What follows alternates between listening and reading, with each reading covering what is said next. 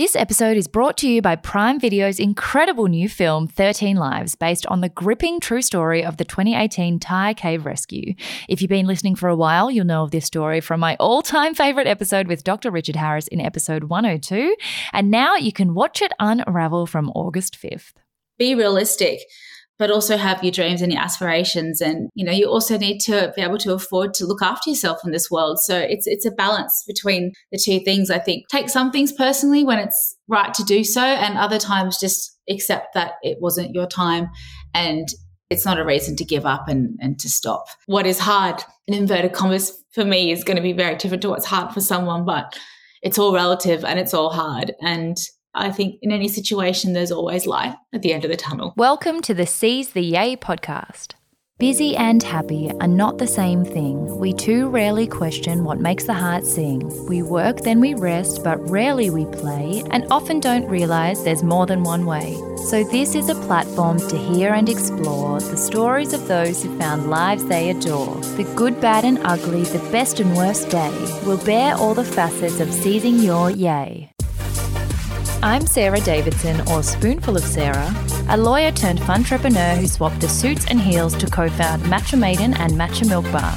Seize the Yay is a series of conversations on finding a life you love and exploring the self-doubt, challenge, joy and fulfillment along the way. Hello, lovely neighbourhood. Today's guest is special for so many different reasons, not least because we were born just 3 days apart and have so much else in common. You'll hear me say I think we'd be dear friends if we lived in the same city, and I've admired this amazing woman for many years from afar. Like many of our guests, you may have heard about Erin Holland in one context that doesn't necessarily represent the entirety of who she is. You might have first encountered her as Miss World Australia 2013, but there is so much more depth and detail to her yay that somehow flies under the radar. For example, she not only has an incredible voice, she's actually a classically trained soprano singer, graduated with a Bachelor of Classical Voice from the Sydney Conservatorium of Music, is also qualified in clarinet, music theatre, jazz and tap, and initially dreamt of being on Broadway. Also, like many of our guests, Erin hasn't ended up exactly where she might have planned, but is seizing all her yay nonetheless in presenting, TV work, ambassadorships, and the coolest role ever with the gigantic Pakistan Super League as a cricket presenter. Her experience working with the PSL in such a different culture deserves a whole separate episode, which I actually think we'll try and do next time she's over there. We spoke about it a little bit offline, and if anyone is interested, let us know. We can do a different chat about that. But as promised in the anonymous Q&A episode, it's Erin's journey with fertility and IVF that we're mainly here to chat about today. This is one of the only podcasts Erin has done on the topic since first opening up a little earlier this year about her challenges with conceiving and the IVF process. And I'm so honoured that she agreed to come on the show and shares so openly and honestly about what it has involved physically, mentally and emotionally for her so far. I'll let you hear the rest from Erin directly, but I really hope you all learn as much as I did, enjoy her beautiful energy as much as I did, and particularly if anyone is going through anything similar, that this might have helped you even in some small way feel a little bit less alone. Lovely, Erin. Welcome to Seize the Yay. Yay! I'm so happy to be here. Thanks for having me. Oh, I'm so excited. I've said a couple of times now we've had a few false starts, but I also said before we started recording that you're one of those people who I haven't had the pleasure of spending much time with in real life, but I just feel like if we lived close to each other, I would be in your pocket. Absolutely. I think you should come here. I should get down to Melbourne way more often than I do. I think, we'd definitely be great mates. But I'm so happy to be chatting to you. And I feel like I know you anyway. It's fine. I know, me too. Oh my gosh. And it's just been amazing to watch so many different parts of your journey from afar. You've been such an inspiration and role model, and particularly in the last couple of months and maybe year. I think we got married around the same time, and then we didn't get our honeymoons at the same time, and then we had our replacement honeymoons at the same time. That was weird, wasn't it? Like pretty much the exact same time. Very different places we went to, but pretty much the exact same time. I know. Like, oh my gosh, I feel your pain, girlfriend. We've really had the same kind of journey with that, but so happy that we got it done. It's done. Finally, a year and a half later, wedding and honeymoon is done. I'm so happy both of us did one anyway as well? Because I feel like you could have totally just left that experience as like, oh, we didn't get to do it, then we'll never do it. But it's like you deserve to have that beautiful little love bubble again, you know? I think so. And there was something quite magic about doing it later. You kind of reconnect and find that again. If you'd done it straight after the wedding, well, of course you're in that love bubble, but to sort of try and create another one all that time later was actually a really nice, I think, moment, an opportunity to reconnect in a world that's been, well, let's face it, really hectic since we did get married. We thought we were through the worst of it and we really weren't. Little did we know. Little did we know 2021 was no better than 2020, but really glad that, we got the weddings in there when we did, for sure. Oh, thank goodness. I didn't realize how close it actually was until looking back, and I was like, wow. Yeah, I think the wedding gods were looking down on us just for that tiny little window before all hell broke loose for the second half of 2021 for sure. Yeah. Well, as you may know or you may not know, I love to kick off every episode with a little icebreaker before we jump into your story, and particularly for people like yourself who are not only incredibly stunning, hugely successful, and who often people have walked into your life through a chapter like Miss Universe or a big TV career. It's easy to forget that you're just a human who has many relatable down-to-earth sides to you. So what would you say, or what would Cutsy say is the most normal, relatable thing about you? Oh, I mean, deep down, I'm just a little bogan kid that grew up in far north Queensland. Like I'm from Cairns, and I say that word bogan with love. Like we're, so relaxed, so down to earth. Just, my childhood was amazing growing up there. And whilst it had none of the industry, none of the life that I live these days, it had so many wonderful things that I think have just made me a more relatable person now that I'm doing what I'm doing in Sydney. And like, I just think at the end of the day, my brother always called me the bogan princess. He's like, because you look like, put together on the outside, but deep down we know you're an absolute mess. And I think that's so true. Like it's, being a performer, I'm used to putting on a costume or putting on a face of makeup and fronting up for whatever my job is that day. But at the end of it, I'd really just rather be in my truckie, sitting on the couch, probably eating a bag of Maltesers and just being really relaxed. And I think growing up in Cairns and growing up with the very,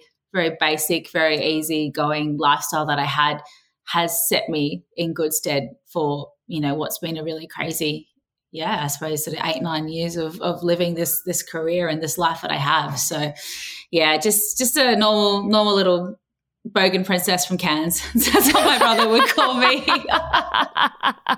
Oh my gosh, I love that so much. It's really interesting that you mentioned your childhood as well, because I think there's, the reason I spend so much of this show on going right back to the beginning. The Way TA is the first section where we trace back all the chapters before the one that people often meet you in. And it's because there's, so much of your life that people do know about, but there's so much from before that I don't think many people really ever find out about, because it's maybe not the sexy part of your life or the famous part of your life. But I loved reading that, your musical flair. Most people, I don't think, even knew that you could sing until you started doing more singing videos, and that you started at 3 years old, and that your whole first life was even studying at the conservatorium. Like, it's just so cool. So can you take us back to your younger self and what you were like as a child, how you got into music and then figuring out that was what you loved to do?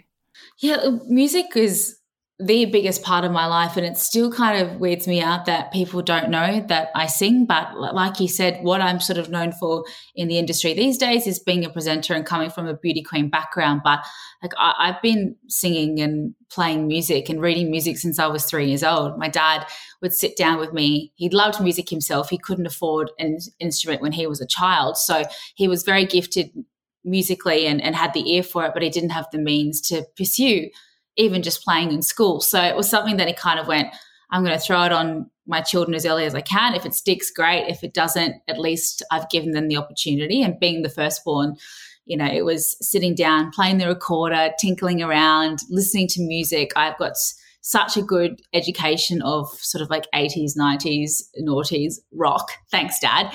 Because he absolutely loved it. Like, to the point that I remember, I think I was around 7 years old and I wanted an Aqua Turn Back Time. I think it was his second song after Barbie Girl. I really wanted that CD. And he was like, how about Time After Time by Green Day? And I'm like, or like, thanks, Dad, for this 2 a.m. Matchbox 20 CD.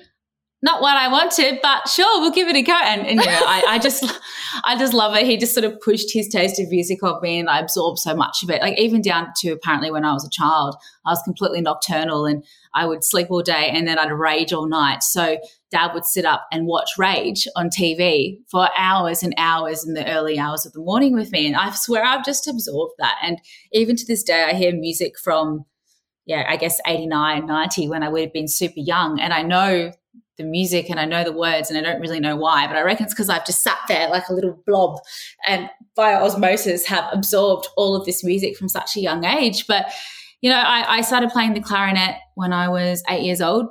I was actually a very good clarinetist. I got all of my examinations up to an Amos, which if you're into music, you'll know that I do grades 1 to 8 and then there's other qualifications after that. So music theory, vocal exams, clarinet exams.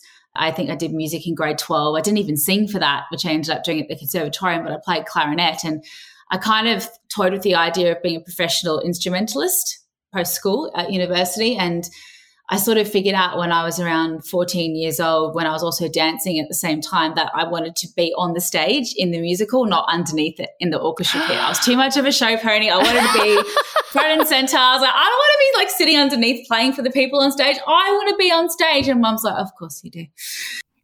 No surprises to us, darling. No surprises to us. And growing up in Cairns, you know, playing music wasn't cool. If you're a sporty, that was cool. If you're someone who wore the skate shoes and hung out with the stoners in the backyard, that was cool. It certainly wasn't cool to play the clarinet. But luckily I always had this feeling of, and don't get me wrong, I hated not being cool. Everyone wants to be cool when they're in school. And I really wasn't. I was so tall, so awkward, played a clarinet, big buck teeth, just wanted to be friends with everyone. Really wasn't.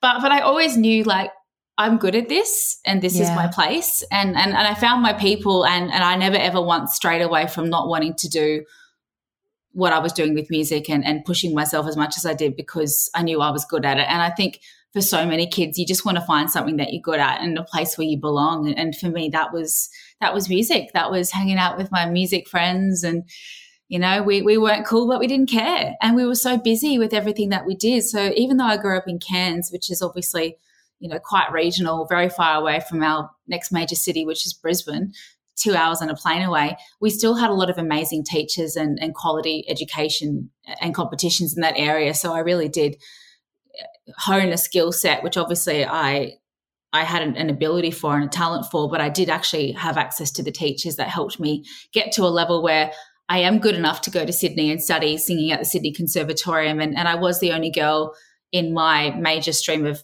music voice performance in the entirety of Australia, myself and there were 2 guys. So to be a little kid from Cairns who was good enough, and mind you, like, you know, my parents were very supportive, but they're also really realistic. They're both school teachers. I actually remember Mum flying me down to Sydney during schoolies. There was no chance I was going to schoolies. Forget about it, because when your parents are teachers, they've heard it all before. They know what you're actually doing when you say you're going to a friend's house. So there was none of that. We flew down to Sydney and had a lesson with the head of voice at the Sydney Con. And she literally sat there and was like, is she any good? Because we can't afford to do this if it's not even a remote chance that she's ever going to be good enough one day.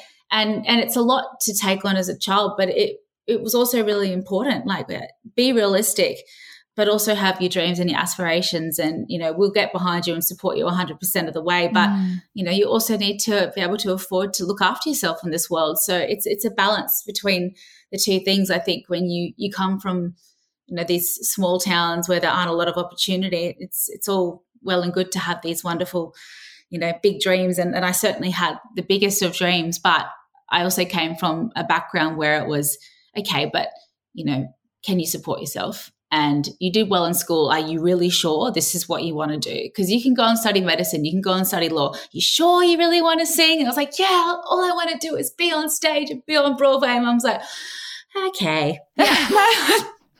All right, girlfriend, no worries. But, you know, I think it's that growing up and being supported in pursuing my passions, but having that realistic background of my parents always sort of keeping it real with me as well. Like my mum was never a show mum. If I got off stage and it wasn't a great performance, she'd tell me, that wasn't the best. And I go, yeah, you're right. I'm going to go practice, try harder and come back next time. But I think that was really good for me. And that's what's made me quite resilient in surviving in this industry that, you and I are both a part of, is I've been competing and getting an adjudication on my performance since I was 7-8 years old when I did my first to Stepford. Black and white, this is how you went.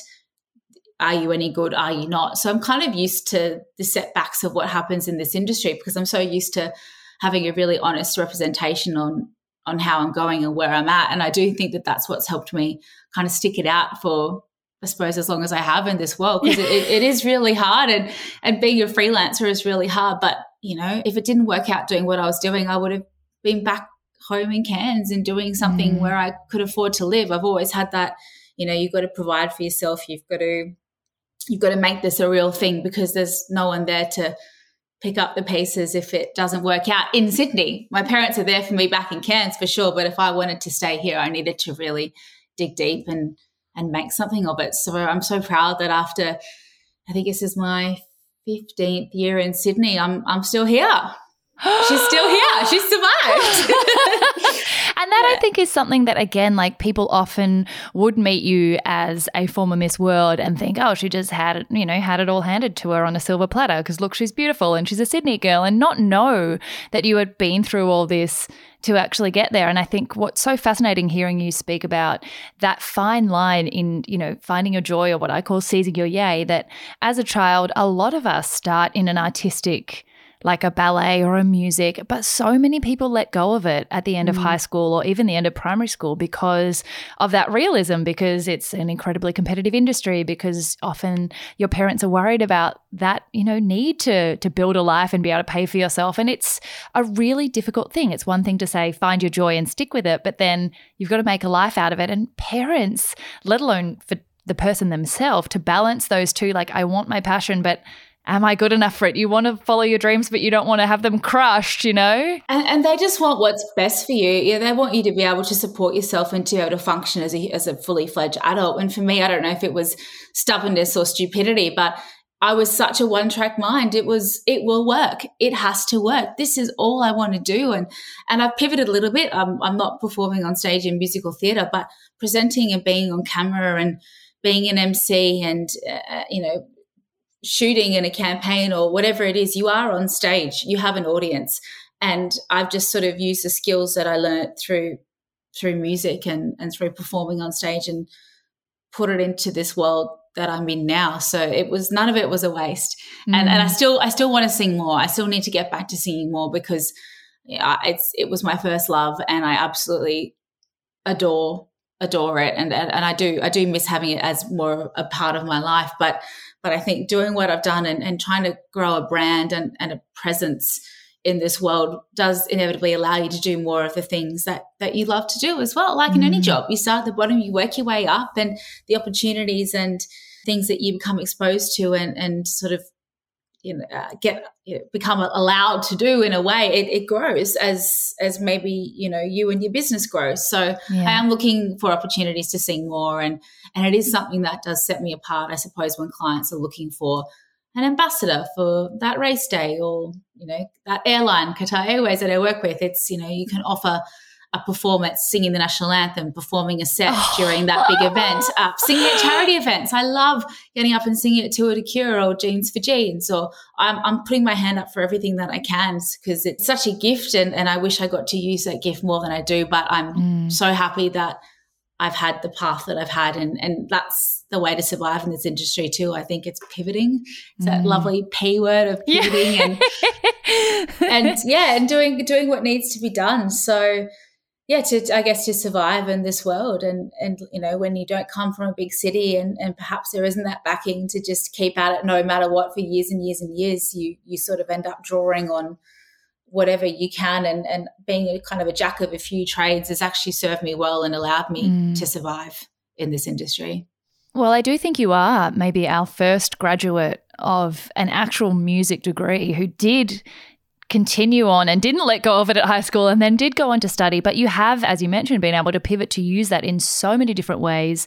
You are working with incredible brands like Qatar Airways. You're working with the PSL. Like, that is extraordinary. You've got such a breadth. It's not just singing, but you've been able to build this brand that is so multifaceted. And I know that, you know, the Miss World adventure and all the steps sort of around that chapter of your life have been covered a lot elsewhere. And I really want to use most of this episode for a topic that is more recent and perhaps a little bit less covered. But just to quickly get us there, for anyone else who has a musical background perhaps, or just has a specific background but wants to expand, how did you make those pivots? How did you start to position yourself so broadly to move from one thing to now using it? I mean, obviously Miss World was part of it, but not every Miss World competitor then turns out with the career that you have now. Yeah, at the time I'd finished the conservatorium. I was working a lot of promo work, like 7 days a week, 2 or 3 shifts a day, just to make ends meet whilst I waited for my musical theatre auditions. And I got really close to some.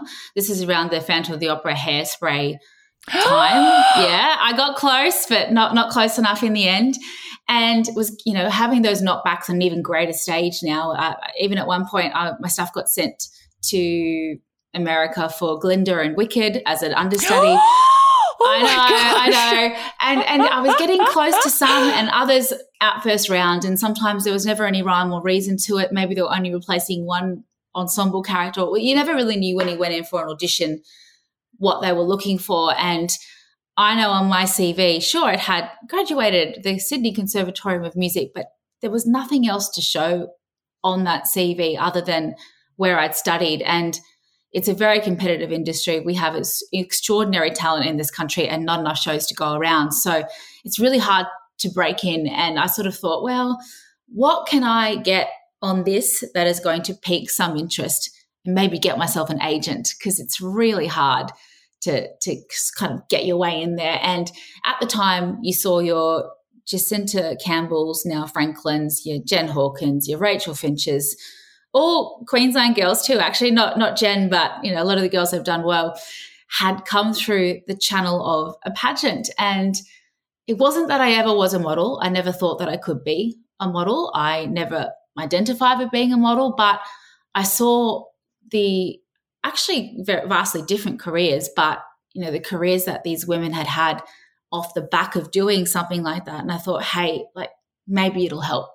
I'll give it a go. Because as a singer, I thought, well, I can sing for my talent, which in Miss World is Miss Congeniality, the movie. It's about charity. So you got your world piece, you've got your talent section with the water glasses, except I sang. You've got your interview and you've got your fitness.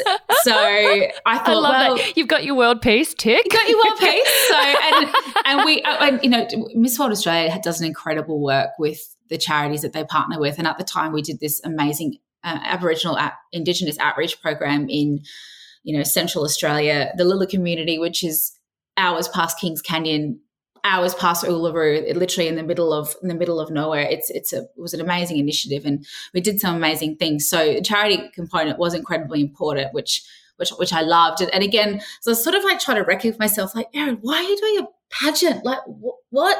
And people would say the same thing to me, but, you know, when you break it down, amazing charity work that they're doing, which is incredibly important. There's the talent facet, so I can show people that I can sing. There's the interview. I can chat to people. I think I can be eloquent enough to get through that, sure.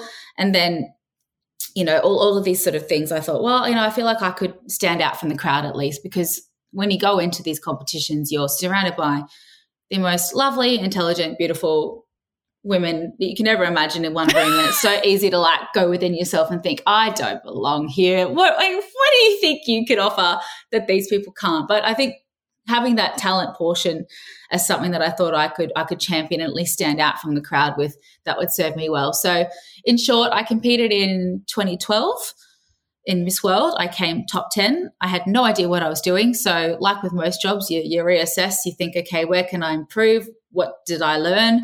And I come back stronger the next year. I did Miss Universe and Miss World that year, and I ended up winning Miss World. So 2013, it kind of all changed, and I met my manager, who I still have to this very day, Borgs. You're amazing. We love you.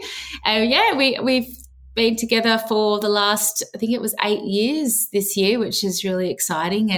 And he took a chance on me and helped me build a brand from the bottom up, which was amazing. And I've, in turn, we have a really great relationship where I don't think of him as my employee. I think we are business partners, and we both work together to build a brand. And he's just been wonderful for me. I feel like you always need someone in your corner, and to have someone in your corner for such a long time in this world has really helped me. So the Miss Australia thing really served a purpose and gave me, I feel like, the leg up I needed to at least get invited to the events and get in front of the right people. And then, like with most things in life, you can have a door opened, but whether or not you walk through it and continue to push open the subsequent doors, well, that's what hopefully helps you survive in this world. So that was the idea, and how I sort of made peace with the idea of doing a pageant, which was so completely off brand to what I thought I was going to do, which was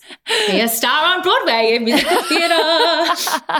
It's very strange, but it worked, and I'm so glad it did. And I think it's such an interesting point here that, like, you can go into something not necessarily thinking you're going to do it forever or that it is on brand for where you want to end up, but you can see things as a launch pad and not a waste of time, even if, you don't stick with it and you don't want to be a pageant person forever. That was my law degree. I didn't necessarily want to be there forever, and my law career, but I don't regret a minute of it because it was such a stepping stone. And I think we rush to need to get to where we want to be first. And it's like, actually, there's probably like 85 steps before you get there, and not all of them are really on brand all the time. But if you go into it with this mentality that it's going to open doors, and the other thing I love about you is that, it did open a lot of doors, but you didn't get pulled through them. You had to choose to walk through those and then use the next 8 years to actively walk through them, work hard to continue that. A lot of people kind of win those competitions and fade off into the distance, but you've been able to turn it into this incredible career.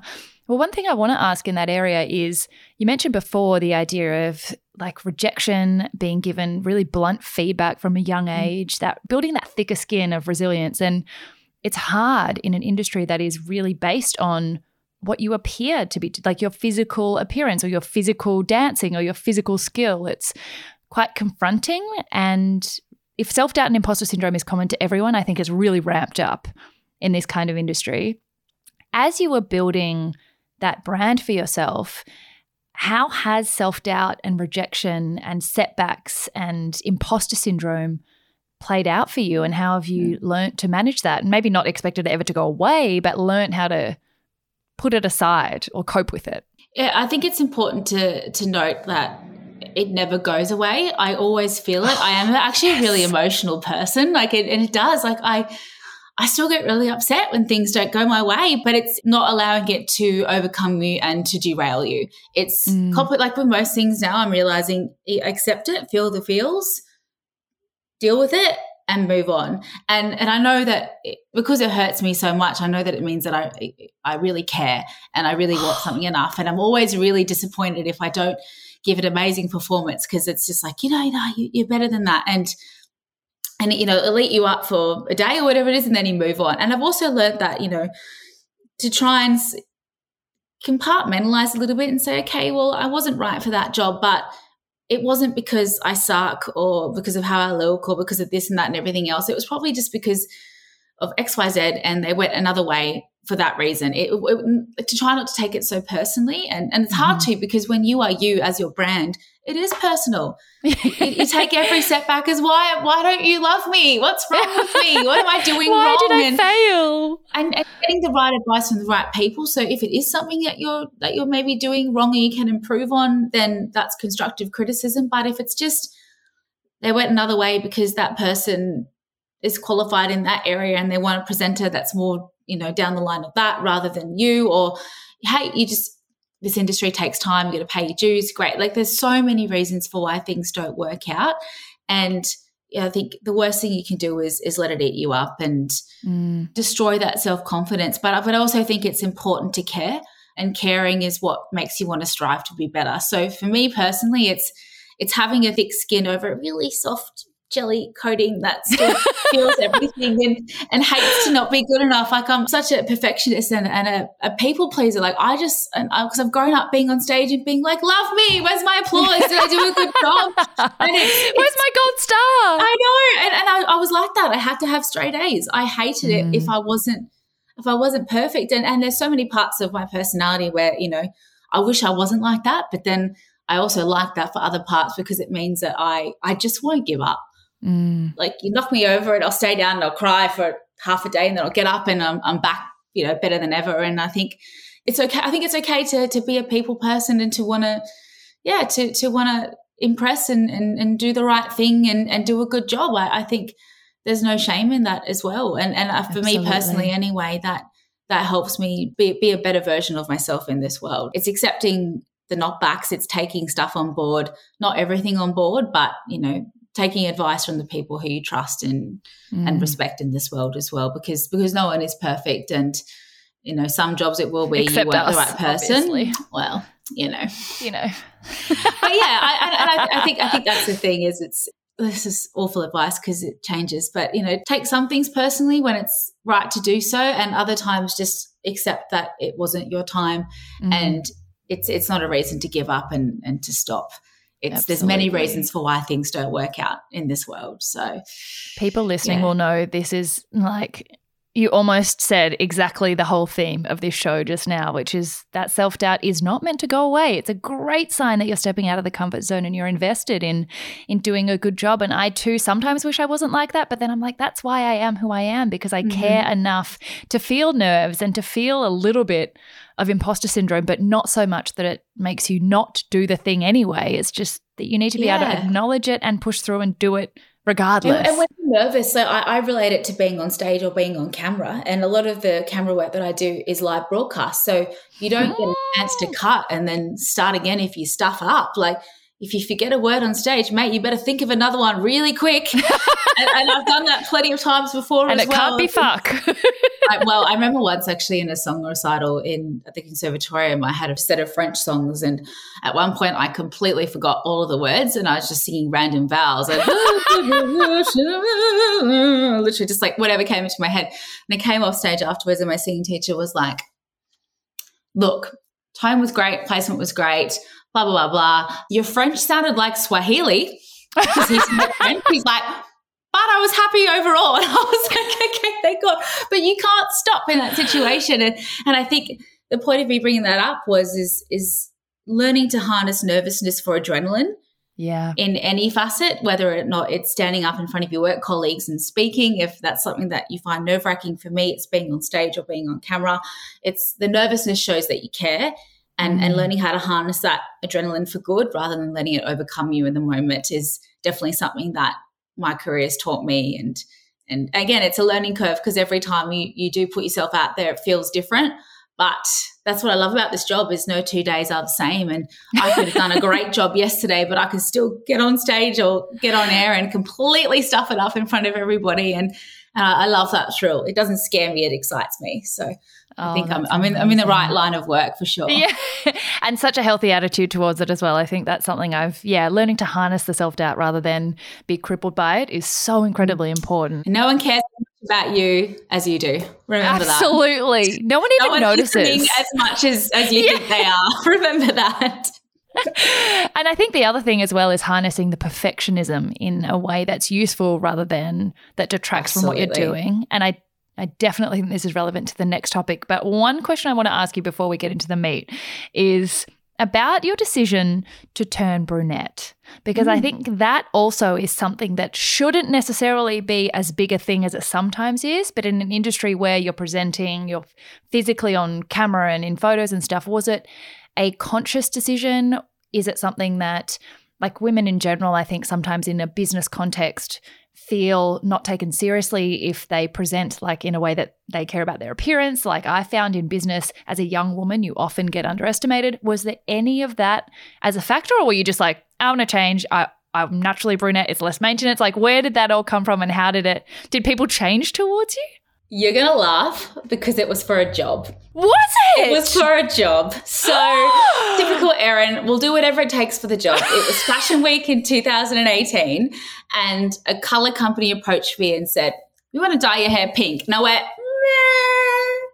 I don't know if I could make pink work, but I'll go dark because I've been blonde my entire life. So I'm naturally very, very fair as well. Like this is all, every 3 weeks I have to get my roots done because I'm so naturally light. It's all manufactured, the darkness. So I went dark for a job and the response was, oh my gosh, I love you dark. It brings out your eyes. I love this look on you. Donnie, my stylist, he's like, you're never going blonde again. You're staying dark. My hairdresser, Remington, God love you, he will not turn me blonde again. He's like, no, I will not do it. I will not do it. This is better.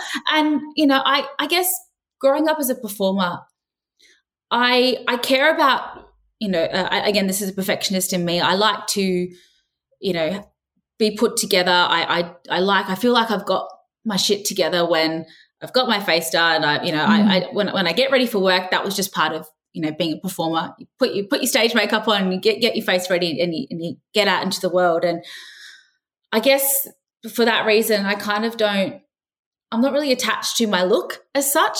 Like, you know, long, short hair, like I don't care. I could walk into the hairdresser tomorrow and he'll cut it all off and it won't bother me. I don't really have a connection to, I suppose, what, you know, the color of my hair or the length of my hair or what I'm wearing or whatever it is. I trust the people who know what they're doing. And I think that's been really useful for me in this world is, you know, I have a manager and a publicist because that's what he's good at. It's not what I'm good at. I have an amazing stylist, Donnie Galella, who tells me what to wear all the time. He is incredible. And I listen to him because he knows what he's talking about. And the same thing with my hairdresser. I'm like, great. Like, you know, I love surrounding myself with people who know what they're talking about. And I know how to present and I know how to sing and I know how to do a good job. And I think staying in my lane and then letting other people who have their lane, I suppose, influence my life has been really helpful for me because I'm a really indecisive person. So because I second guess myself so much. And, and I think, I went dark and I stayed dark because, you know, the response was great and I ended up working in Asia a lot more as a result. I think being blonde is just too unattainable. Like I think being blonde and working in India and Pakistan and Bangladesh and Nepal and the places that I have worked, blonde hair is amazing, but it's not relatable. Whereas being white but having dark hair in an Asian country, I think you're still that little bit more relatable than if I was white with blonde hair and working on their TV channels and absorbing in their culture. And I do think that it's worked better for working in some of the countries that I've worked in. And I love absorbing myself in the culture. And, you know, when I work in India and Pakistan and these places, I love wearing the local clothes. I love eating the local food. I love, like, I want to absorb the world around me. And I think being the bright pageant blonde hair that I was, without even really giving it too much thought, I've slid into life as a brunette, which is, sort of worked for these industries that I work in and these countries that I work in a little bit more. Sometimes my clients have told me that's the case as well. I think blonde would have just been a little bit too different. You know, we want people to warm to you. And I think, working in some of the places that I've worked, it's been a good thing. So fascinating. And I love watching you doing presenting work in traditional local dress and doing dances with your fellow hosts. It's amazing to see. I think that's something amazing. There's so much I want to talk to you about. Oh my God, like I know, we could do this for forever. Talk for hours. Sorry, that was really long-winded, all of that stuff. I don't know if that's relevant. But I think in terms of dyeing my hair, it was for a job and it's just stayed that way because I've enjoyed playing another character for a while, being a brunette. And as a performer, you sort of used to putting on a face for work or a wig for work or whatever it is. And I'm just brunette Erin for now, and I'm loving that. Maybe I'll go red one day. I'll probably go back blonde. Who knows? Because the maintenance is way too much. Every 3 weeks I'm getting my roots done. I'm sorry. Whoa, you're like the opposite of most people. It's so interesting. You're like a packet brunette. I didn't even know that was a word. I am. I'm so naturally fair. It's crazy. But it's again, I'm a sucker for feedback. People like the brunette hair, and I think people know more than me about most things. So I'm like, all right, we're going to be brunette. Lovely neighbourhood, it isn't news to anyone that episode 102 with Dr. Richard Harris is possibly my personal favourite episode of all time. One of my ultimate messages here is that it doesn't matter how unusual or unique your personal combination of yay is, someone out there is looking for exactly that, and nobody could ever have known that an anaesthetist cave diver was the key to one of the hardest rescue missions of our time. They say you remember exactly where you were the moment you heard about a disaster, like 13 young boys getting stuck in a cave almost impossible to reach for 18 days. It may just be me, but I feel like the details of just how impossible the rescue was went over my head at the time, and I never really grasped that they may not survive. So what I do remember was the moment 2 years later when I realised the dive just to reach them was so hard it took the life of a Navy SEAL and could take 11 hours return. That it was through coffee-coloured water in tunnels so narrow it touched both their chest and back at the same time. That the boys had to be sedated to prevent panic in the multi-hour dive and restrained to stop their limbs getting cut off by jagged rocks.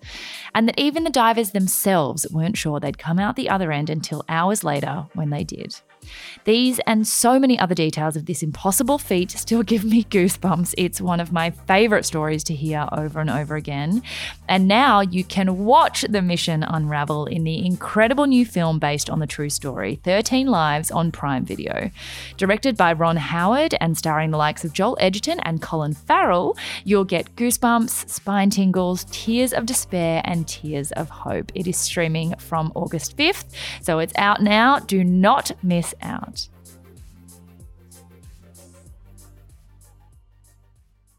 Oh my gosh, you have such a fascinating story. I would love to talk more about working in Pakistan and India and long distance. I feel like we need to do multi-parts to this episode, but like, whoa. But I think while I've got you for this first episode, I think one thing that has been quite recent for you, that is current for me as well, that is still not openly spoken about enough, but that you have been incredibly, incredibly honest and raw about in a way that I think has given so many people comfort, education. Like, I just still can't believe how little I know about my own body. So I would love to get into this section now while I have you, and that's to just talk about the fertility journey, which is something that as perfectionists, you sort of say, like, this is my timeline, my body will fit into how I want this to work. And unfortunately and rudely, that is not how nature actually operates. So can you tell us, as much as you are comfortable with, how it has unraveled for you, how you started the process, what your timeline originally was? The biggest question I've had is what tests you actually did, and then, you know, what the journey's been like. Yeah, I mean, mine's only really just beginning, and I could still talk to you for another hour about how it's all sort of panned out for me so far. But I did SAS Australia last year, and as part of the show, you do a lot of medicals. You do psychological assessments, you do physical assessments, and around the time of getting these tests done in order to be allowed on the show, I was talking to my friends. A lot of my friends now are starting to have children and of various degrees of success. Obviously now, as I'm learning more and more, there is no straight line to a successful pregnancy and a successful birth. There is so much that can happen and so much that it takes for it to even get pregnant. But being around so many of my friends going through it, so many had said, because I'm very career focused, I'm very career orientated. I still think I'm 25 in the head. I'm obviously not. I'm 33 years old now, but in my brain, I wasn't really there yet. My husband, on the other hand, is so clucky. He's like, give me babies. but for me, I just wasn't really there yet. We have a long distance relationship as well. He's based in Brisbane and overseas. I'm in Sydney. A lot of factors for why the time wasn't right now. But I came off the pill after doing SAS back in May last year. And before I got on the show and was doing my medicals, I did a simple AMH test. My friends had said, just get the blood test. Like, it's really easy. And my doctor at the time kind of fought me on it and said, yeah, but it doesn't mean anything. And I don't want you to freak out because it might come back a certain way, because quantity does not equal quality, which is something that became very apparent for me later on down the track. Don't read too much into it. I'll do it if you want, but okay. I was like, all right, fine. Well, it's $80. I'll do it anyway. I did the test and my test came back at the very low end of normal, or high end of poor, as Ben likes to tell me. So he's like, you need to get on this ASAP. It's the high end of poor. I'm like, it's the low end of normal. Yeah. Mr. Glass, half empty. But I went, okay. And the information wasn't surprising to me. I've been on the pill since I was 16 years old. Not great at the whole 1 per day thing, absolute scatterbrain. Never, ever had a remote whoopsie or a late period, or because I never had a period. I was on the pill for such a long time, and I've been anemic off and on when I was a bit younger. So my doctor also said, don't even worry about having the withdrawal bleed. Just keep going on the active pills because it's not an actual period anyway. You didn't ovulate. Okay, cool. So I did that for 16 years.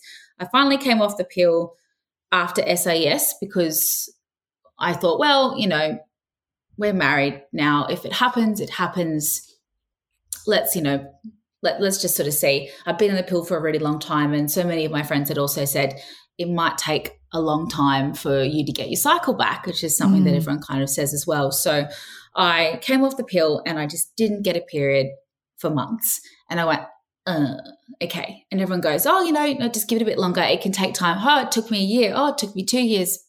All the things that you hear from other friends and family when you chat to them about it. And one thing about me too, which I think has served me really well and why I decided to speak about this, is I am a really open person, and I came from a family that weren't necessarily super open with their emotions and what they were feeling. But for me, being open and being very vocal has helped me cope. And I'm also someone who, if you look me in the eyes and say, are you okay? I can't lie.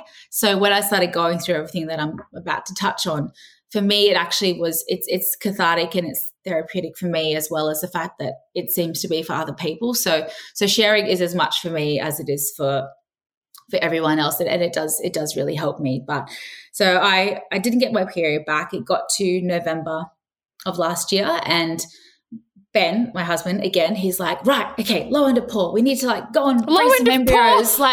And I'm like, babe, I don't think I'm there yet. This with work. He goes, oh, no, but if we don't have a lot of eggs, we got to put them in the freezer. We got to put them in the ice tray. Let's get them ready to go. I'll make some room. I'll move some of my frozen vegetables. Literally, he's so on it. And he asked around all of our friends up in Brisbane. He found a doctor who came very highly recommended. He booked us in to go and have a consult. He did everything. Wow. I'm there sitting there going, I'll get around to it. It's fine. So he's very proactive, is my darling husband. And we go in to see this fertility doctor together. I'm like, hey, XYZ, I have a low AMH. It was a 6.4 on this first reading, which is a low end of normal number, as I mentioned before. And basically, as we know, we start with a certain amount of eggs when we're born.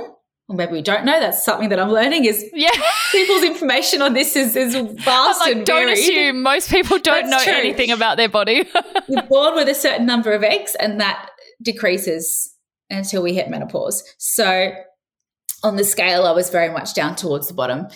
And so he's talking to us, the doctor's talking to us. He's like, great, we'll just do some tests. We'll do some genetic tests. We'll see, there's many, many things that come into play when it comes to fertility. Let's just do all the blood tests, and let's do a pelvic ultrasound as well, because we'll just check that you've got all the right tubes and ovaries and what your uterus looks like, yada yada. So he does the internal. So fun. Just for everyone listening, if you have listened to the episode a couple of weeks ago, you will know that this is the exact stage that I am at right now. So the AMH test is the blood test that measures how many eggs you have. Mm-hmm. And then if you get a certain result. Not the quality, remember not that. Not the quality, just the quantity. And then the pelvic ultrasound is kind of what completes that picture. So where parallels happening at this point. So he gets up in there. They're so fun. Oh, so fun. Love an internal ultrasound. And he goes, I'm like, that's not a good sign. What? He goes, well, you've got a lot of eggs. And I was like, huh? I thought I had no eggs. And he goes, yeah, look. And he, moves the lovely contraption over to one side and it looks like honeycomb. And did you see all the little circles? All the little circles. He goes, this honeycomb, they're all follicles. And I went, okay. And he goes, we'll go to the other side. So rip away to the other side. He goes, and that side has even more. And I was like, what? He goes, you've got 35 plus. the average woman has around 6 to 10 apparently during a cycle. I had 35. He's like, this doesn't make sense to me based on your AMH, which was very low. Let's repeat the test plus another whole bunch of tests, which were tested for genetic disorders and other fun things. We'll test Ben and we'll test Ben's sperm. We'll see what he's like and we'll reconvene. So they've done these tests. They did a blood test. They did a sperm test. They did the AMH again on me. And of course, I ended up going overseas for work. So when we got these results, I was on, it wasn't even a Zoom call because they're banned in the UAE, but it was, no video calls in the UAE. But I spent hundreds of dollars calling Australia to get the results of these tests, and it came back that I actually had an incredibly high AMH of 34.4, I think it was at the time, completely other end of the spectrum. And I actually had something called PCO. It's not PCOS, which is the polycystic ovarian syndrome. I just have polycystic ovaries or multicystic ovaries, as it's called. And basically, I have so many eggs during my cycle that my brain never, ever gets the cue to ovulate. And if you don't ovulate, then you don't have an egg released from your ovary. And the space that the egg has left is what usually cues the brain to cue the uterus to shed its lining and have a period. So I just didn't ovulate ever. And he said, look, it's really hard to tell. I can't see any evidence of you having had a cycle. With the number of eggs you have, you might only have a period once or twice a year. For someone like you, I would suggest IVF because I can make you ovulate, but it's a lot of drugs and it's very hard on your body to only have the small percentage of a chance each cycle that a woman has when she is trying to fall pregnant, which, as I've learned, is very low anyway. Or if you're going to put your body through that amount of hormones, you've got a much better success rate of IVF. I think that is what is going to have to happen for you. And I remember just completely breaking down overseas. Like I put the phone on mute and I just kind of bawled my eyes out. And it shocked me because as someone who wasn't wanting to get pregnant tomorrow or really even getting their head around it, was just going, yep, okay, great. Let's, bank some things in the freezer ready to go for when the time is right. It shocked me at the sense of devastation I felt at the lack of this ever being a normal process. Like all of a sudden I was thinking, wow, I'm never going to get excited and do a pregnancy test and oh, surprise, we're pregnant. Like it's always going to be clinical and organized and very, very, very expensive and very hard on my body. And it's the loss of any normality around the process really hit me really hard. And then it turned out that I had another couple of issues as well. I carry a couple of genetic little nasties, which are not the end of the world. Like some of them can be treated with folic acid. There's a few things that can be done, but luckily Ben was all good to go and great. So very thankful that it's only one of us that has infertility issues. I can't imagine for couples who have both sides have issues, it becomes obviously incredibly difficult to conceive the more issues you have to contend with. But I felt shit. I felt broken. I felt as a perfectionist, like when your body fails you, like physically fails you, it's so personal. Like, wow, like the one thing you're supposed to be able to do. And don't get me wrong, like I don't think women were put on this earth to breed. Like we are so much more than the fact that we reproduce, but that primal feeling of like, you can't even do this. Like really? Like, what do you mean you can't do this? It was a lot. And I think the confusion of not feeling like I was even close to being ready, but then being so upset and so devastated about it was really hard to get my head around and sit in those feelings and not even understand why I was feeling the way I was feeling. And then I don't know about you, but I went down that path of like, is this the universe saying that you're not meant to be a mother? Like, is this even your path? But then, the rational side of my brain would kick in and I go, no, like I know so many amazing women in my life who've had infertility issues and they are the best mothers in the world. They were meant to be mothers, but when it's yourself, you just can't get that perspective. It's a lot. And I think that's been my tagline the entire way through is like this whole process is a lot to get your head around. And from there, we've now done 2 rounds of egg collection and embryos.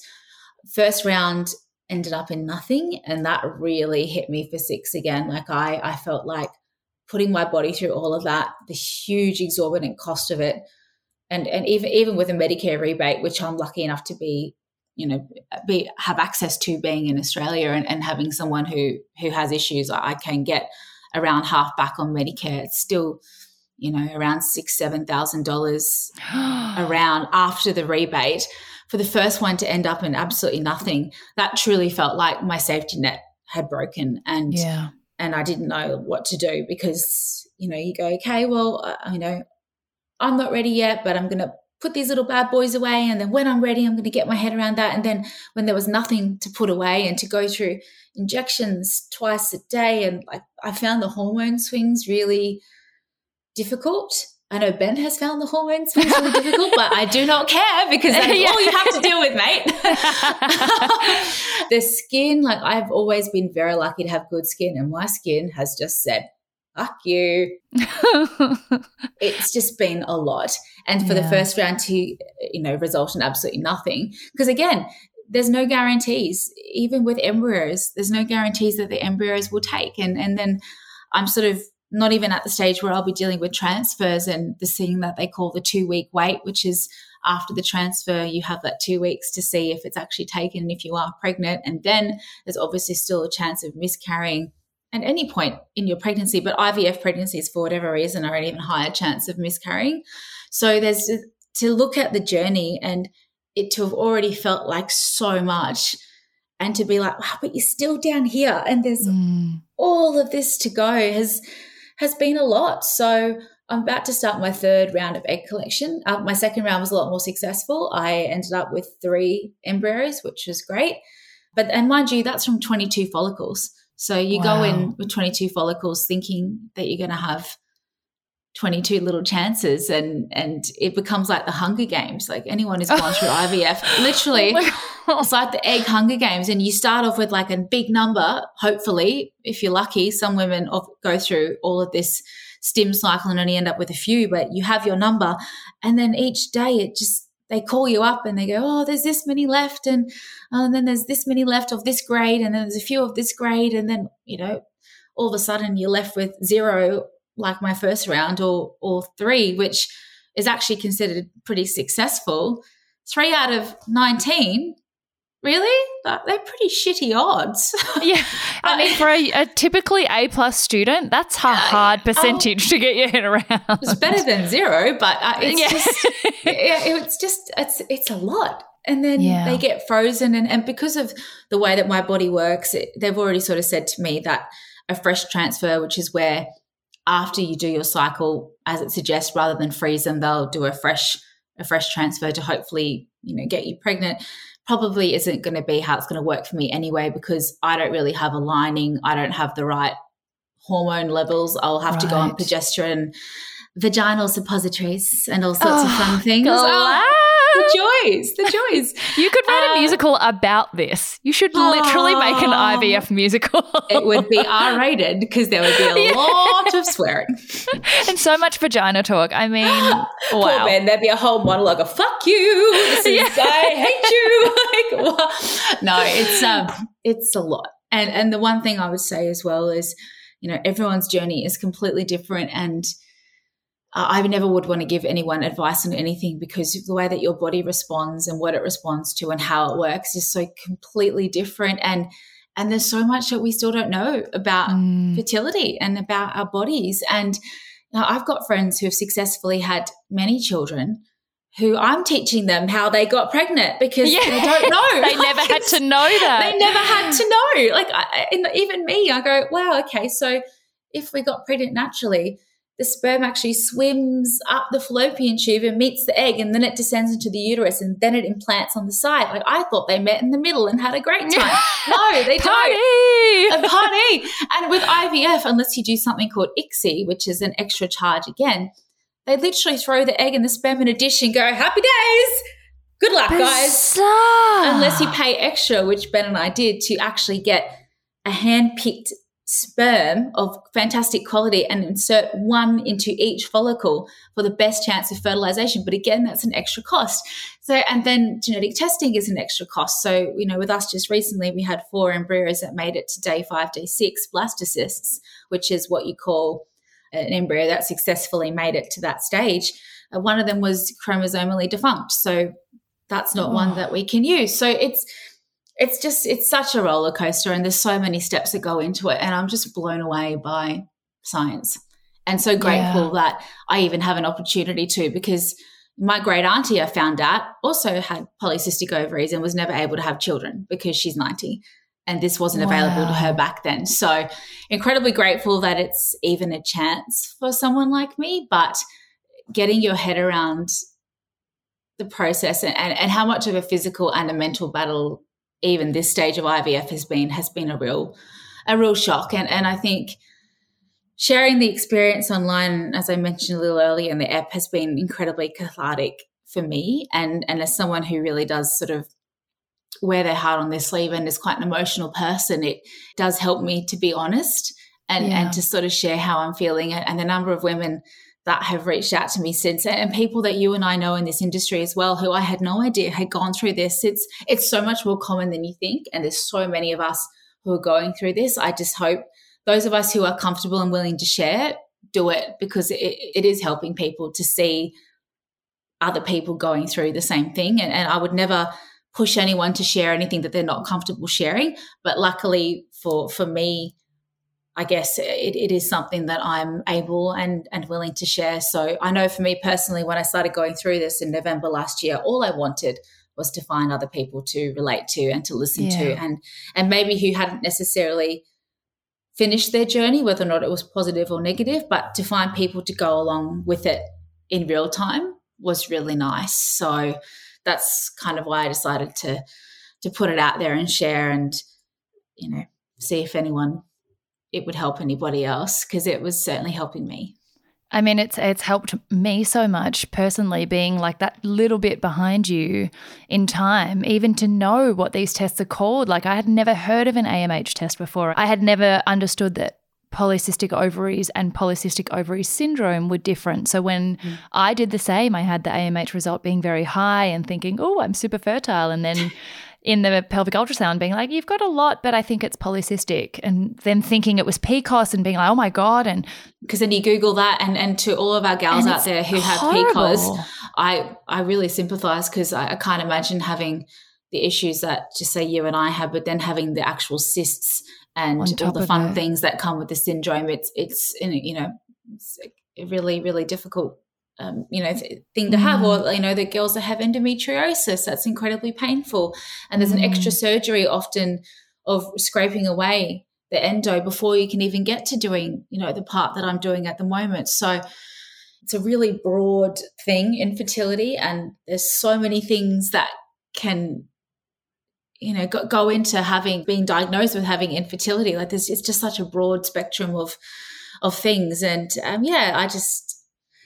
it's a lot. It's a lot. And I often don't really know how I feel, and each day can be completely different. Some days I'm really up and I'm positive. Other days I'm just like, fuck this. Like, I just, sitting in a car, injecting yourself before you go into work that day, or in a public toilet, or in an airport toilet, or, it's bruising as well, and bloating. Because when you've got PCO like I do, and you do, Sarah, when you go through IVF and essentially you're pumping yourself full of hormones to blow up these follicles all at the same time for them to be harvested. Great word, harvested. They usually call it egg collection these days, but it was an egg harvest back in the day for them to be taken out. If you've got 22 follicles that all grow to be over 20 millimeters each, you've got ovaries the size of grapefruits sitting inside of you. So, if you think of the size of a really nice juicy grapefruit, having that kind of packing that heat for 2 weeks inside is actually really uncomfortable. So, so it's a lot. My tagline, it's a lot.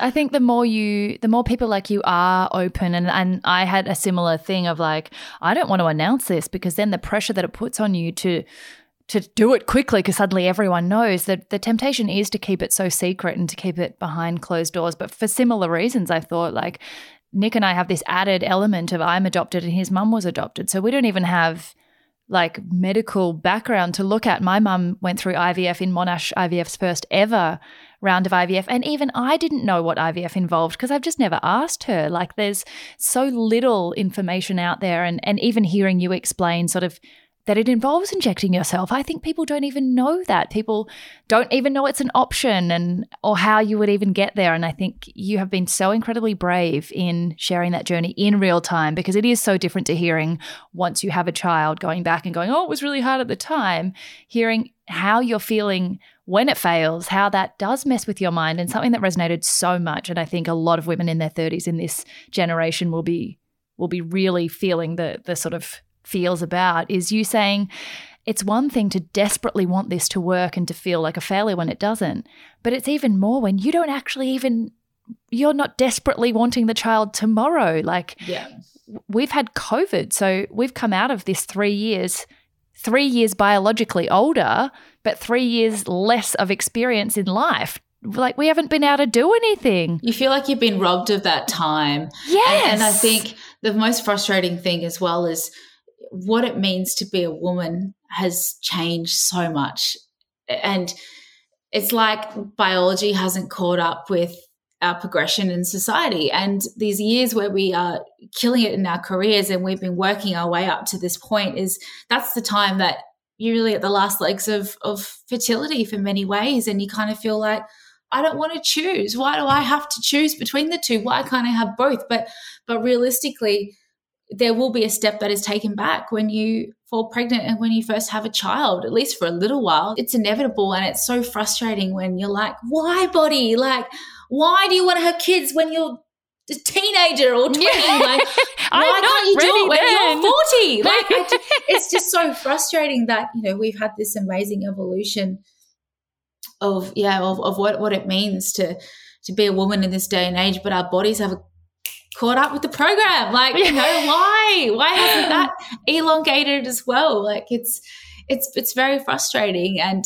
I know future Erin definitely doesn't want to miss out on this part of life, just current Erin getting her head around how it fits in and how it works. And when you're married to an athlete who spends 6 months plus of the year overseas, like, I don't want to do it on my own. I don't, but I don't want my body to, not allow me to do it when I'm ready. And will I ever feel ready? Because I don't think many women do. And for someone like me, it's a real shame that it couldn't have happened naturally, because then the decision might have been taken out of my hands and I wouldn't have obsessed over the timing so much. It's, it's happened and it was meant to be this way, and great. But for me, it's always going to be clinical and calculated. And I'm sad that it won't be as much of a surprise and a joy. It's going to be a relief or a disappointment.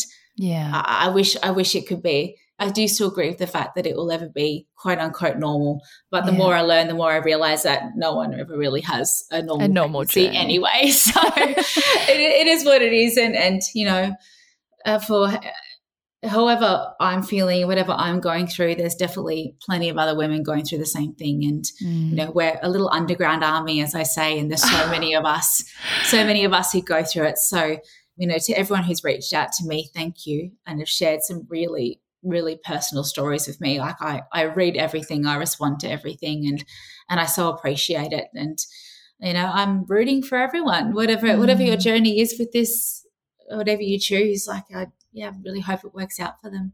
Oh, Erin, that's just so beautiful. I know you don't want to sort of give anyone advice because the journeys are so different, but perhaps a couple of questions that might be sort of instructive just anecdotally. One of the questions I got asked was, how do you be really happy for friends who do fall pregnant naturally or who do seem to have a bit of an easier journey? And those at our age, the announcements are all the time. How do you celebrate, like sort of detach your experience from happiness for them, but grieving is the word you used. I think it is grieving for the loss of that natural surprise journey. How do you still celebrate for people you love?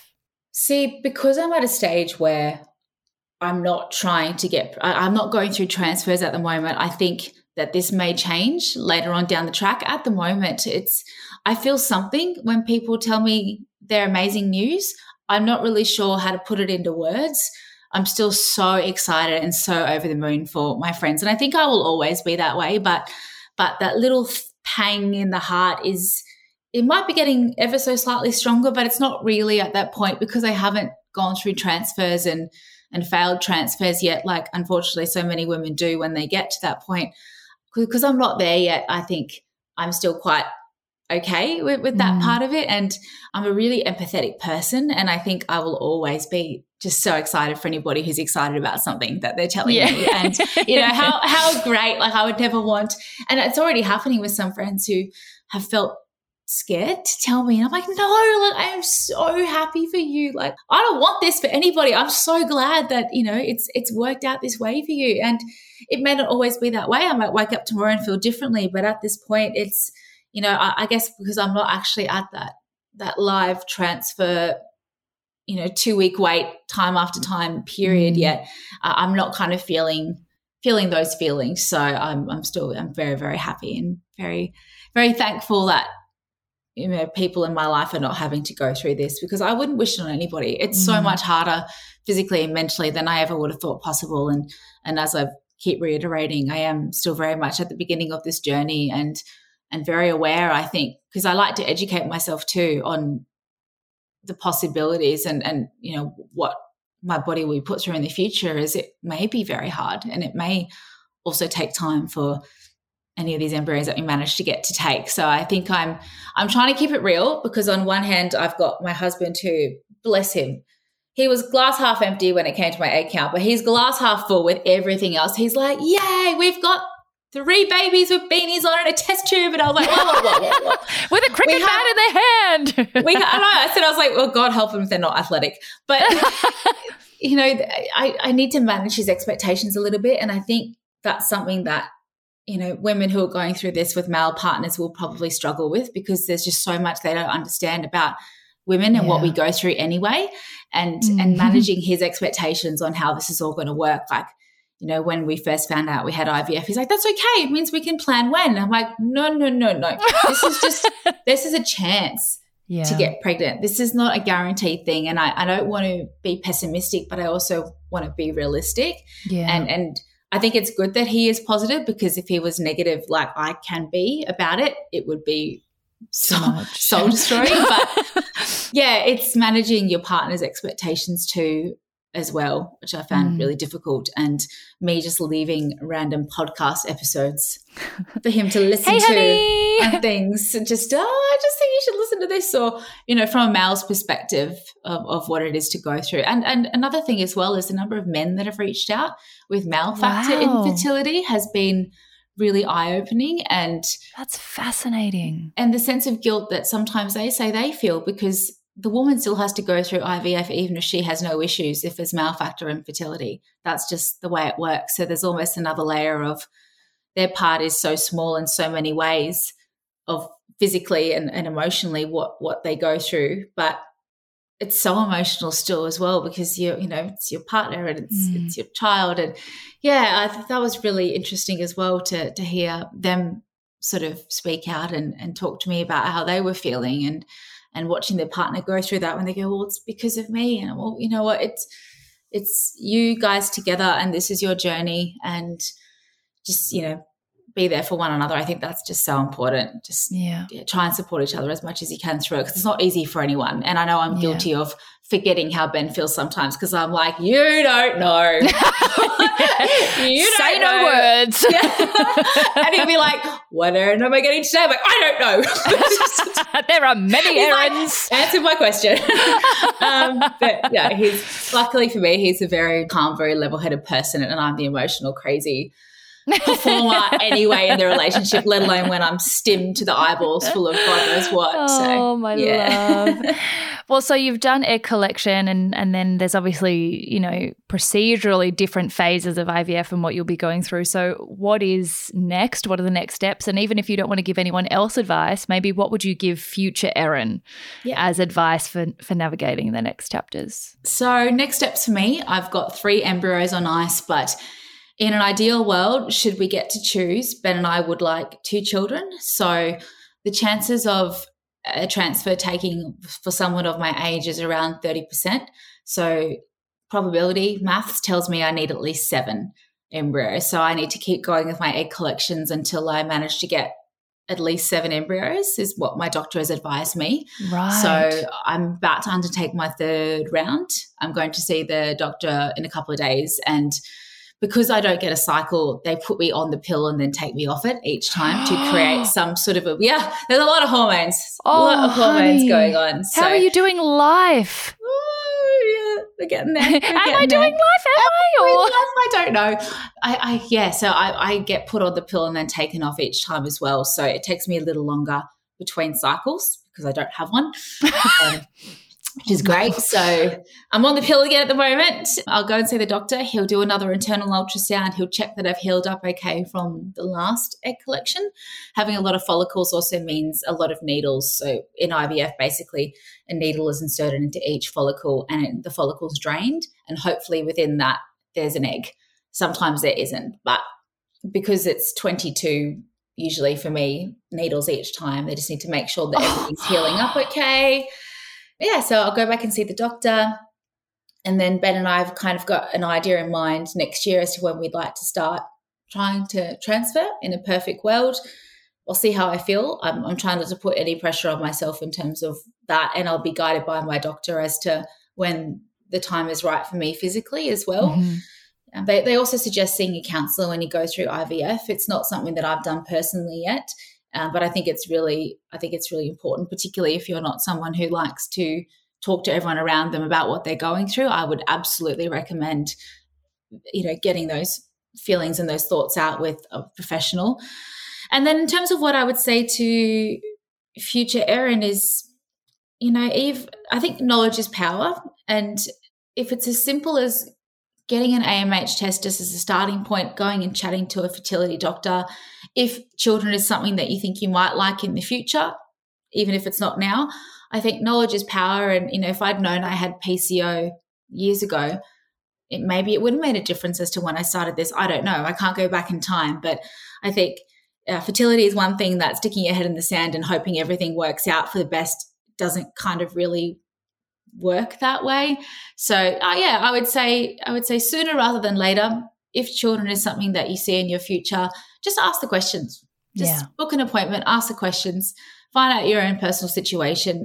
The blood tests that Ben and I did in terms of finding out about our genetic situations, Ben and his side of things. It's good information to have. And then once you've got the information, you can figure out what it is that you want to do together. And for my friends out there who are, single and haven't found a person yet that they want to settle down with, I'd say, even a conversation of, where do I sit in that range of eggs and how many I have, how much time do I have in a perfect world? I think it's just good information to have for you. And if it is on the lower side and you want to freeze eggs as a safety net, great, do it. I don't think you'll ever regret that decision later on down the track. So, I think knowledge is power, and just biting the bullet and going and asking the right questions, I think, is great. And, knowing what I know now, I wish I had 27-year-old eggs, but I don't. I have 33-year-old eggs. And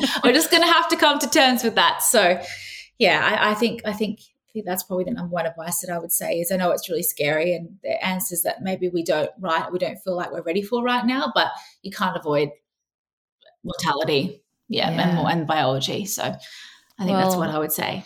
I admire you so much, and I'm so grateful that you've shared so openly today. I feel like many, many listeners will be really, really either reassured or feel heard or understand a little bit more about what they perhaps could be doing now. There's just so many parts to this story, and I've already kept you for so long, but I'm so grateful. I have so much love and admiration for you. I do have one last question. There's usually a lot of finishes, but I think this one's just probably the most relevant, given that so much of your day and year is taken up with something that is so challenging and so emotionally consuming, that there has to be some way for you to still find little moments of joy and to be able to still see the light even on days where there is so much darkness. And I think that's something overall that anyone going through anything needs to be able to do for themselves. So how do you, amongst all of this, still find the yay? What are the small things in life that remind you to smile even on those really hard days? Yeah, I'm a people person, and surrounding myself with the people that I love, like that's what pulls me out of any funk. Like I live alone when I'm in Sydney, and so when I'm away from Ben, it gets a little bit harder. But it's catching up with friends, it's going for a coastal walk here in Coogee, it's physically getting myself out of my funk, whether it's to get up and go and see a friend or to get outside and go to the beach and feel the fresh air and just, I think it's physically removing myself from the rut that I'm in, because I, like anybody, we can get so down and so overwhelmed and, overrun by life. And this has been a big one for us, this year really, when we've been going through this. But it's spending time with the people that you love, and it's physically getting out and, breathing in that beautiful fresh air and just reminding yourself that life is incredible, and it's got its ups and its downs. And this is just one of the things sent to challenge me and mine, but we roll on and we get through it. And I think sharing for me has also been really important for my mental health. So thank you to everyone who has reached out and conversed with me about this, because it's a lot. And it's okay to sit in those feelings too, as much as we try to move through them and run away from them. I think sitting in them and processing is just as important. So and chocolate, love chocolate. Feed me chocolate. Because when I'm on these cycles, I can't, I'm not drinking or anything like that as well. So I'm like, chocolate it is, baby. One of my favorite quotes is, "You were assigned this mountain to show others can be moved. It was sent your way because you're strong enough to deal with it." Do you have any favorite quotes to leave us with? Oh gosh, he's thrown that on me. No, that's a big question. I know, favorite quote. I should have sent it to you before. It's the finisher. I know. I'm just trying to think. I actually have like a little note. I actually do have one, and very fittingly, it came from a music talent show, but it came from America's Got Talent. And there was a singer called Nightbird, and she said, "You can't wait until life isn't hard anymore before you decide to be happy." Oh, and it always such a good one. Oh, Erin. And I just think it's and for her personally, her story was absolutely incredible, and she isn't with us anymore, this particular performer, because she had cancer, but it resonated with me so much. And I think that's whatever it is, everyone's life has a different path and a different journey, and what is hard, in inverted commas, for me is going to be very different to what's hard for someone, but it's all relative and it's all hard. And I think there's in any situation there's always light at the end of the tunnel. That is the most beautiful way I did so to well. finish. I got through the whole thing without crying. I was actually going to say you made it so far and then I ruined it all. It's fine. No, we did well. It's a lot. That's the tagline. It's a lot. I know. I should put that underneath as like a little caption. Erin, thank you so much. You are just an incredible, incredible human being, and I am so, so grateful for you today and every day. Thank you.